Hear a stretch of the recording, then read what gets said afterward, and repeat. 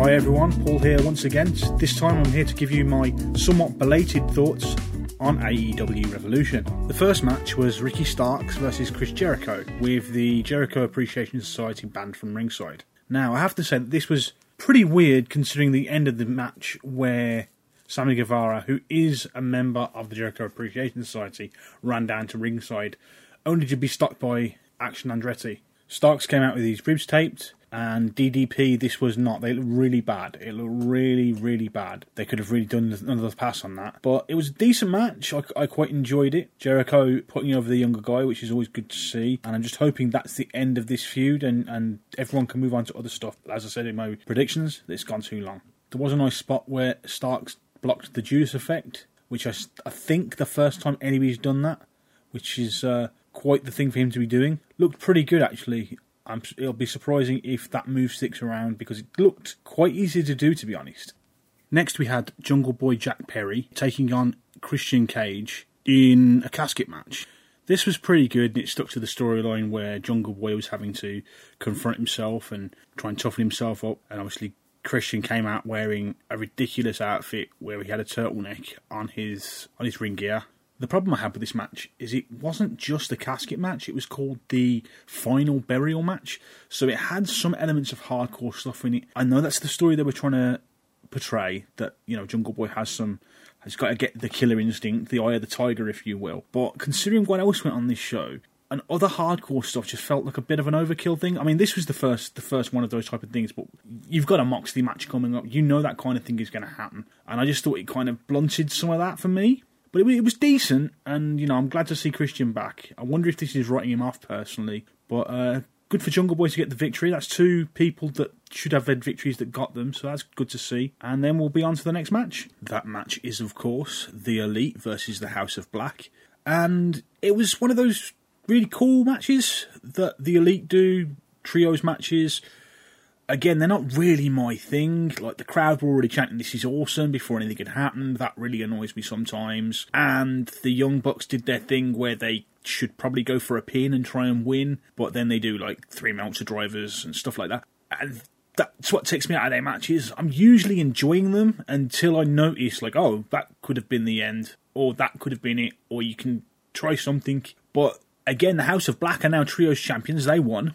It was a good match. There was a lot of near falls and breakups. But again, I think this is the correct choice for the next group to hold the trios titles. They've been hot-shotted about a bit, so I hope they stay on the House of Black. But this frees Kenny up, and I think Kenny's more useful at the moment in a singles manner. I think he could be more useful as, say, a challenger at MJF, or rerun his stuff with Danielson, or Hangman, or work with someone to bring them up to another level. I think Kenny's got more value as a singles guy. The only problem with that is, of course, the Young Bucks are left with nothing to do, so they will probably be going after the tag belts, which they'll probably end up getting. And speaking of the tag titles, they're not next. No, we have the triple threat for the women's title. This is Saraya versus Ruby Soho versus Jamie Hayter. This was actually a lot better than I thought it was going to be.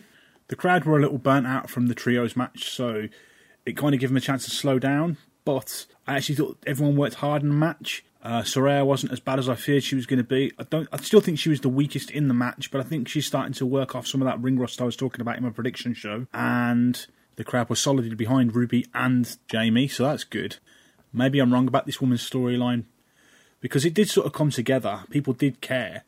And at the end of the match, which Jamie Hayter won after a lot of near falls, Ruby turned on AEW and joined up with Tony Storm and Saraya. So that makes their team like a 3-person team, and I'm beginning to think maybe this is going to turn into a blood and guts match for the women, which would be pretty cool to see. I mean, they've had some really good hardcore brawls and things that have been surprising.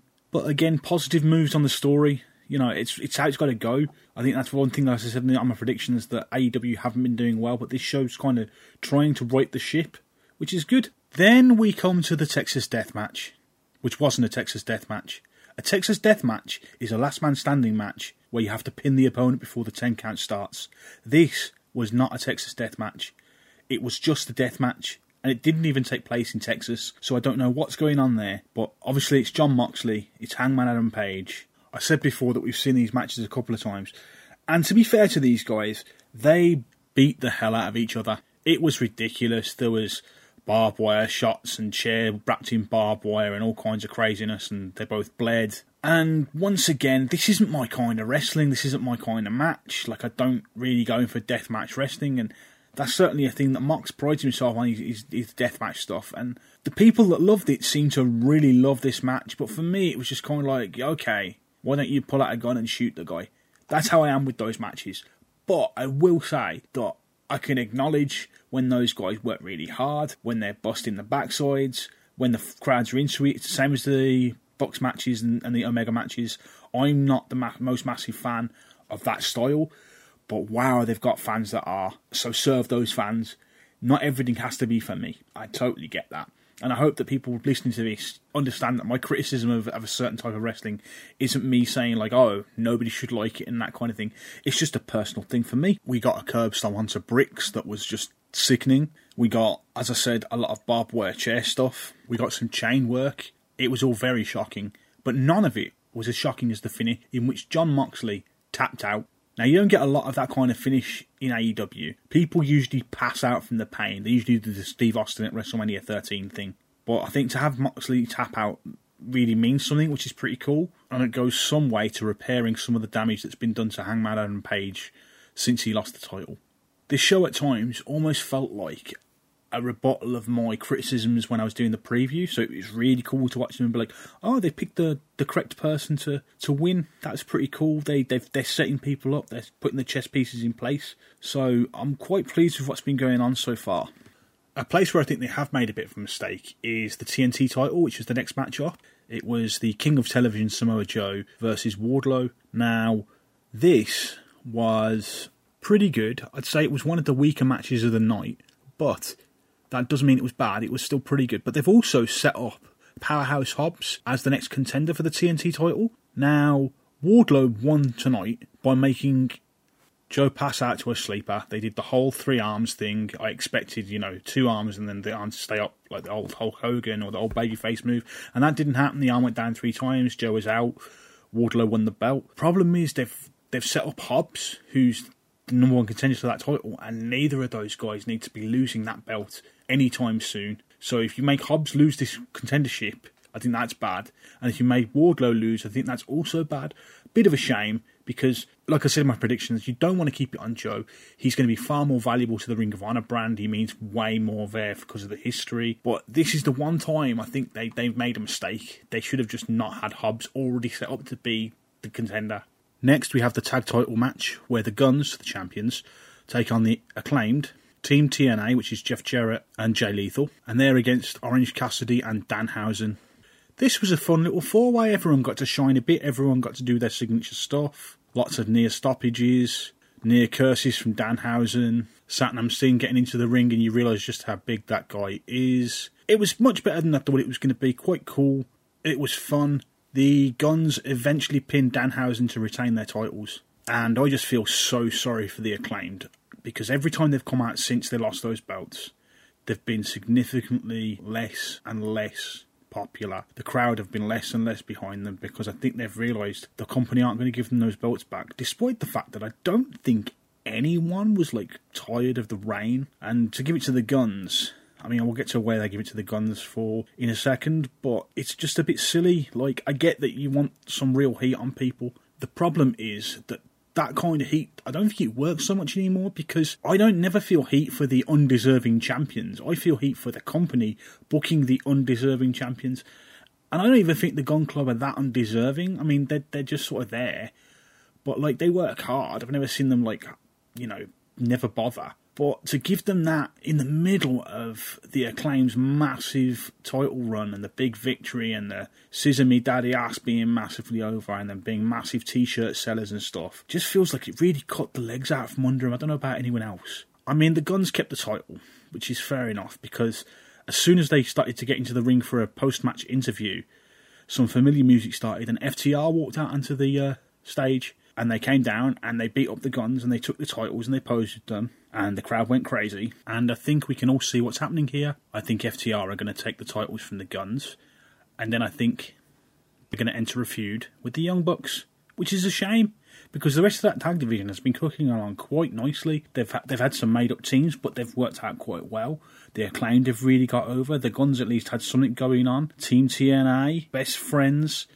It's very strange that now, all of a sudden, the trio titles are gone, and now FTR are back, and you can bet your bottom dollar they're going to go in there against the Young Bucks in a match that, let's be honest, should have happened when FTR were the ROH champions and the New Japan champions to try and get all the belts on FTR. They didn't do that match. They should have done that match then. They're going to do it now, and it's not going to mean as much. At least to me, it just seems a bit transparent. And finally, we come to the main event. The reason I bought the show, the 1 hour-long Iron Man match between Maxwell Jacob Friedman and Bryan Danielson. Now, I've made it very clear in the past that technical wrestling is my favourite type of wrestling. I like seeing holds and counter holds and getting to the rope. Things of that nature. You'd think I'd love Iron Man matches, but that isn't the case. They usually lose the crowd, and fans end up waiting until, say, the last 5 minutes to get invested, because that's when they know the match is really going to end, the match is really going to be resolved. This can lead to massive stretches of rest holds and things like that, such as the massive headlock sequence that's in the Shawn Michaels-Bret Hart Iron Man match from WrestleMania 12. This match didn't do that. It told a story, told a really good story. Both competitors ended up with injuries. Daniels was the shoulder and MJF was the knee. And these all worked on a fair bit. But they also told some really interesting character pieces. Like MJF would get Danielson in a submission hold and Danielson would just be laughing it off, or helping him put it on more effectively and then getting out of it. Or MJF would become dehydrated and then go looking under the ring to get some water. It was just full of little moments like that, and the crowd were with it every second of that hour. I've never seen a crowd just stay with an Iron Man match all the way through because of little bits and pieces. It was really well done. This really should also put to bed any kind of fear that people have that MJF is only really good in the microphone. He was excellent at wrestling. He did some crazy off-the-top elbows through tables and things. It was really good stuff. So, maybe that's a story that needs to be put to bed. He's really good. The time limit ran out and they were 3 pins to a piece, or 3 falls to a piece, should we say, because some of them were DQs. MJF took some DQ losses in order to set up pins later, which was pretty good strategy by him and suited his character. The crowd were chanting bullshit, and I was like, that's a bit of a letdown for the live crowd, I guess. It was a really cool match, but it's a bit of a letdown to do it on a draw. And then Tony Khan apparently got into the headset to Tony Schiavone and told him to go down and tell them that there'd be an overtime sudden death sequence. And it was quite fun because it was pretty obvious this was going to happen. But Tony Schiavone's really been all over MJF. He's called him some horrible things, justifiably so for his character. But it was really fun to see him kind of being he was really looking forward to being oh no, you can't have this. Because the moment that the match ended, paramedics ran in, and they were giving MJF oxygen because he was just lying on his back. And Danielson, who's in better shape, obviously, in more cardiovascular conditioning, is better rather, because MJF was looking jacked at this show. So I don't want to say Danielson looked better, but he was definitely being portrayed as he's spent, he's exhausted. They had a little oxygen tank to revive him, and then it was said it runs a sudden death. So he was already at a advantage because he'd had oxygen, and they started back off again. And I really don't want to ruin the ending, because they did a few things where they used every cliche in the book to make you think, oh, this is the end, this is the end. They're manipulating the referee, so this is going to be it. And then the final ending happened, and MJF came out on top in a way that's going to make it really easy for him to talk about how amazing he is and set himself up as the greatest champion ever, and talk about how he'd beaten everybody's favourite wrestler. It's going to be brilliant for him. I don't think Danielson looked bad at all. I'm really looking forward to seeing where they go with him. I kind of want to see him versus Omega again. But a rematch would be quite good. Him going to ROH would be also good, but I guess he's not going to go against Claudio rather. I always do that. So I can't see him going to ROH for a bit. But every decision they've made on this show seemed to be the correct person was winning. But then again, that doesn't surprise me. The problem is, it's never the wrestling that's the problem with AEW. It's been the storylines lately. The wrestling has always been good. I'm shocked that people were surprised that this had some really good matches on it.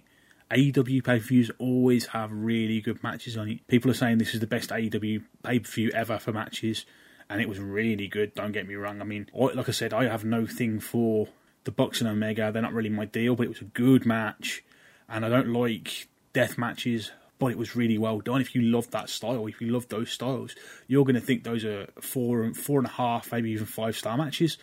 But crucially for me, I think that they've also made really smart decisions, and they can go a lot of different ways with a lot of storylines. I really want to see what's going to happen with the world title. I want to see if the women's situation is heading towards a War Games match, or a Blood and Guts match. Same thing, but you know what I mean. I think that's where they might go. I think they're setting up teams, and I want to see where the tag team situation goes. Like I said earlier, I think it's going to go to the Bucks FTR. It was a great show. Everyone that needed to look good came out of it looking good. Nobody was really hurt by their losses. They just have different opportunities now. Except maybe Christian, but we don't even know if Christian is coming back. And that was a long time coming, that payoff, so it kind of had to happen. But I really think they're now starting to get, like, these are the stories. Get on board with them. You know, the guns aren't my deal, but I can see the story, so I'm fine with it. The key thing, which is a weakness that AEW's had, is to keep the momentum of these people going. You know, keep running with the House of Black, keep putting them in great trios matches. You can put together some teams, you want that kind of thing. If they can establish that level of consistency in storylines, as well as the high level of wrestling I saw on this show, I think AEW is in for a good year. So those are my thoughts on the show. Let me know what you guys thought in the Discord or via Facebook. It'd be really good to hear from you guys. I've been Paul. That was Revolution 2023, and I'll see you next time.